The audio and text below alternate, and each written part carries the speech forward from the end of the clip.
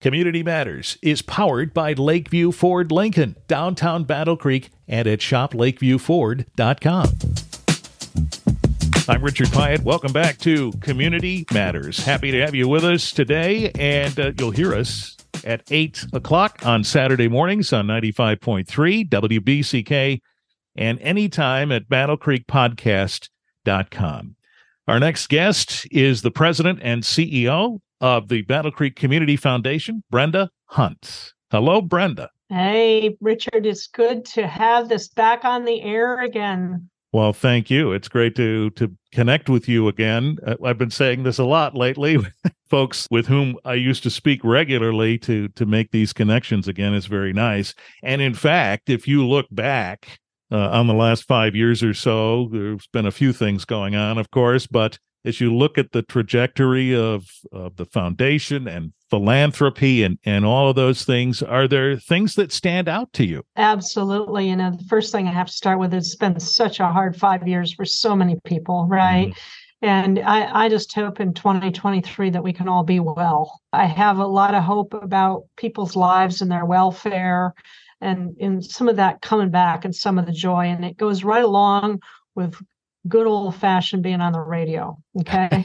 As much as the world has changed, everything old is new again, and just being able to talk and personalities and as a community, we need your show. We need this moment, so it's pleased to be here. And I am blessed to be at the Battle Creek Community Foundation. We have come through the process of the pandemic and now the post-pandemic period very well. And we owe that to the leadership of the Board of Trustees, the volunteers who lead this organization, and the generosity of this community. What took place as you think about those really intense times where things were shut down and that sort of thing? Mm-hmm. How did you keep the wheels turning when there was so much else to be focused on? Well, we have a very important value system here, and it was all about safety and health. And then right after that, being with our community and serving our community, and you need to be present to do that. So we actually opened back our doors up in June of 2020. We were down between March and June and went many of us back into the office with all the safety that we could possibly muster at the time with what we knew. And it was a choice for staff to do that or not. And so we were open and present, and I can remember people bringing us gifts of money and opportunities and new funds, and we met them there. And so there was that piece about serving the community and being present and pivoting and making dollars available. I think probably the largest single accomplishment during that pandemic was something we knew for some time as funders, and that was that Battle Creek did not have a 24/7 shelter for adults, let alone families. So we had some good work being done with day activities. And then the Haven has some very good programs that have some qualifiers to being in them. But we had no low barrier men's and women's shelter. And so now we have the Battle Creek Shelter at 209 East Michigan. And basically, if you go to the door and you say you don't have a place to stay, and they ask you some basic questions, they will make sure that things are safe before they let you in, as in no weapons and alcohol and those things. You have a place to be 24/7 in this community. Well, you anticipated my next question, which was if you could identify some of the hurdles that have been cleared since we talked last, what would they be? There's one right there, right? Here we are at another point where we can gain some perspective, right? It's the end of the year. You're looking on to 23. Mm-hmm. What hurdles do we have to clear? Absolutely. So we will continue to need to pay for that shelter because there's not enough housing for everyone. And then we opened women's beds because not all women that are without shelter are domestic violence abused, and not all of them would fit into in as much house. So we're housing 13 to 16 women a night there, and fluctuates between 30 and 55 men a night. And we still partner with a Haven for those night services and employ a direct staff. So we have people to take care of. So that's on perhaps one end of the spectrum. And on the other end of the spectrum, where we're trying to bring these spectrums actually together, is what I see in our future. Is the largest news is at 32 West Michigan, which has been our offices since 2015. It was one of the first buildings redeveloped downtown. And we recently purchased that building as the developer had moved out of town. And the Community Foundation Board did that with a direction and a plan, making this an enterprise zone. And lo and behold, we have some new businesses opening up in here. And they're what we're piloting are called social enterprises, which is a for-profit with a nonprofit mission. They're not incorporated yet, but the Community Foundation is setting these models up. And the Giving Cup coffee shop just opened. And $1 of every coffee or smoothie sale there goes to the Battle Creek shelter. So that's the mission part, but it still is a business. It needs to make money. Mm-hmm. It's got 2 young individuals that are studying and want to be entrepreneurs and want to help with downtown, and they're leading it and operating it. So trying to stir that entrepreneurial spirit just in that coffee shop itself. And with more to come, we have an apothecary in the building, homemade soaps and scents, and that entrepreneur now works for us, running a rental business out of the Lincoln Room for activities that expands the capacity of downtown restaurants and private events and brings people to our downtown, and starting to put vendors in the lobby, pop-up businesses. And so just using this whole vibe and having the platform for people who are in business to do more business out of our location, all as part of this revitalization and this reinventing ourselves as a community. Long term, the ultimate of that coffee shop vision isn't just to do $1 to help fund it.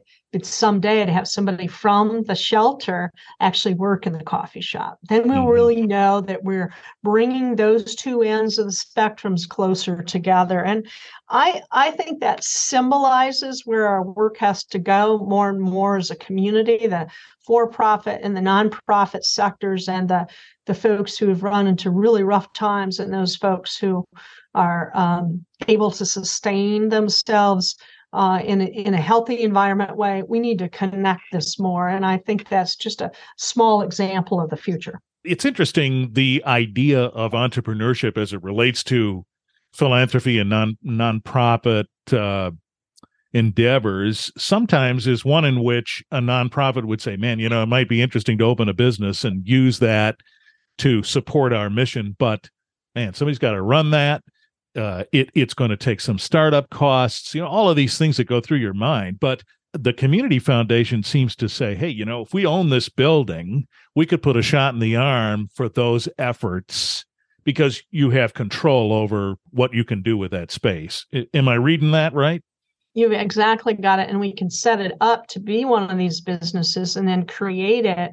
And as it takes place, if the business model is successful and the social mission component is successful, we can sell that like a business, right? Right. And that will become somebody's business that sustains them while they're in this mission. And the two are hooked together, right, as a community from that concept. So we have many more plans for those components to take off, but these are things you can see and feel that we can use ourselves and our placement here to do as a foundation. And we have some trustees who see well into the future. And as we do our grants, we're very gracious that the market's been kind of tough lately. The foundation's continued to grow over $140 million in assets. We still have our grant making. And access to schools and colleges and technical training is a big part of that for our people. And we're also are doing more nonprofit loans because in some instances, getting the money back and recycling that works very well with us as well. And a new piece that we're looking at is to what we call local investment fund and local impact investing. So taking a small piece of our assets that are invested and starting a registered investment fund and leveraging other investors to that fund to get it to 5 million to open, and then start investing in locally in Calhoun County in businesses and opportunities for a return. And this is just the next phase in the development of our community. And that's a big piece coming the foundation's looking at right now, and being the catalyst to get that going to leverage additional dollars. Well, you talked about the difficult market and that sort of thing. We certainly know and hear constantly, and to some extent live it, the challenges that are out there financially for folks, inflation, lack of affordable housing, lack of housing stock, all of these things that are out there, homelessness, all of these issues. Has the battle been harder? And do you feel, in light of the successes you've talked about, that you've been able to gain enough momentum to push past what's been more difficult? Yeah. I think society as a whole, there's two things where I'd have to say, unfortunately, we're still battling, and I'm afraid we're going to for a while. Number one is I believe the United States, the country, has a housing issue, right? Mm-hmm. And how and where people are able to make their homes, and you see some creativity around that, and I think that there's going to need to be more. Okay. So I think that is a very long-term situation that as a country and as a community goes right along with that we'll be dealing with, all the way from unsheltered individuals to people being able to find affordable quality housing, and our housing stock, and how fast we can convert some of our downtown, quite frankly, to housing options. So I think that one is an ongoing battle for us that was rather we should have seen coming, perhaps, but a big unexpected. The second one that concerns me, of course, is our mental health status. The things that were coping mechanisms during the pandemic have become health hazards now, right? And I would just say we should never, ever again underestimate the concept of isolation and what it does to people. We are humans, and we're built for contact and human touch. We need to be a kinder, gentler society. We've come out of this not necessarily demonstrating our best sides on that with people, because they're in pain, they're hurting, their anger in a number of these pieces. So I worry about our mental health status, and it's particularly disheartening with our children and our kids, and the suicide rates are coming down. Younger people, more suicide rates among the younger are going up. So I really think that this whole getting back to reaching out and human touch piece, that one's a battle for us.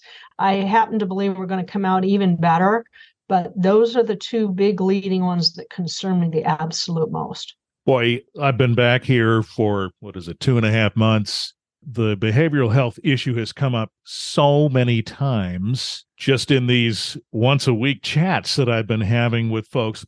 Summit Point, the city manager, the mayor, the police chief. We all talked about this. It comes up regularly, but it seems as though it's getting more attention and more focus. And I would share the hope that you have. Is there a significant thing in 2023 that you expect to achieve, or a goal that you're expecting to reach in that time that you're really watching? Yeah, I would say number one, from just the foundation standpoint, the number one thing we need to do is get this investment fund going, is it can invest in housing locally, because many of these projects have gaps, and we know several housing projects. There's one in Albion that we've been watching very closely as well. So I think that is a key infrastructure piece when you're putting together capital stacks. I also think it moves Battle Creek to the next phase when it says we're worthy of investments and we're investable grade. And people take their investment dollars. It's one thing to use charitable dollars, which is a powerful concept, but to use investment dollars and to take that to places like Washington Heights, where the Hub of Hope over there at Washington Heights United Methodist Church, they're purchasing property to bring that back. Wouldn't that be the great day that we could take an investment fund and do a placed investment there? and that money would be invested for local folks to have access to fix up the properties and live there, and they would be able to keep using those dollars as part of an investment pool. Those things are possible, and we need to set our eyes like flint on making those types of situations happen for our community. Not because we only want a certain type of person or somebody can afford things, but because that is what our people deserve to be living in, and these communities are valuable. Mm-hmm. So I think that's a really big one for how you take something mechanical like an investment fund, and then you go, oh, investing in properties and housing in Washington Heights, and it's not a handout, it's not a loan, it's an investment, a local investment. So what do you need to make that happen?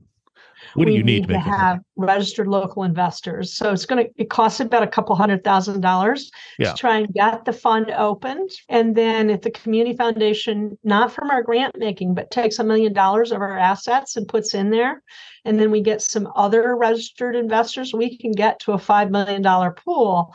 And just think about what an investment of $1 million like that, just as a small beginning, can do for a community group that did that. If we can start creating those type of environments for us, that's much different than a loan, and it's different than a grant.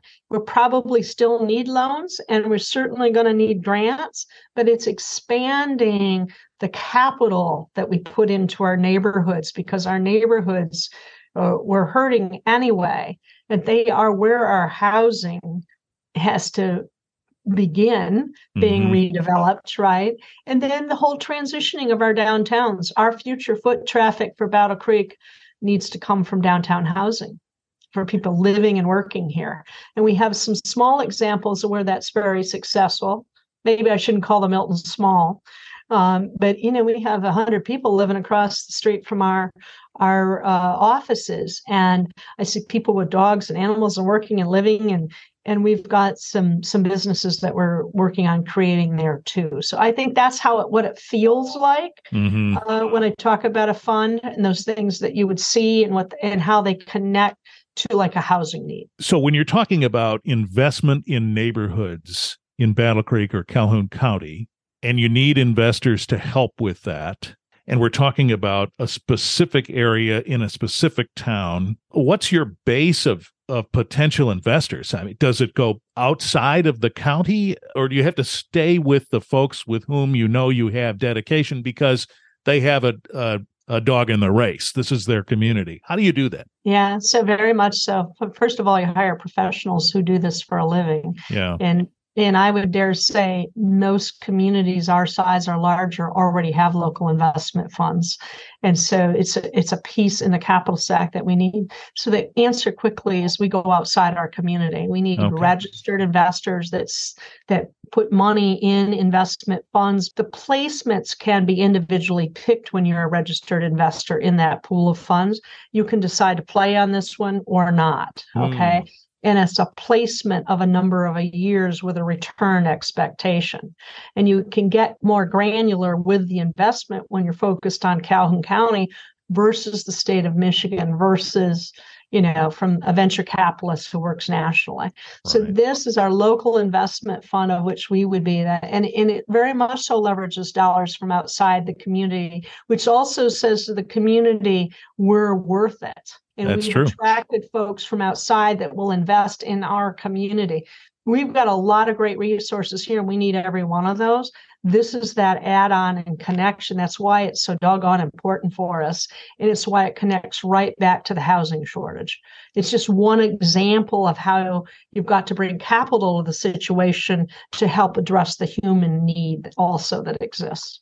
Well, Brenda, we could go on and on, I suppose, but what we'll do instead is reconnect from time to time and check in on these things. And certainly when you have opportunities to talk about some things that are happening, please let us know. Absolutely, Richard. We love having you here. You know that. Thank you. Brenda Hunt with the Battle Creek Community Foundation on Community Matters.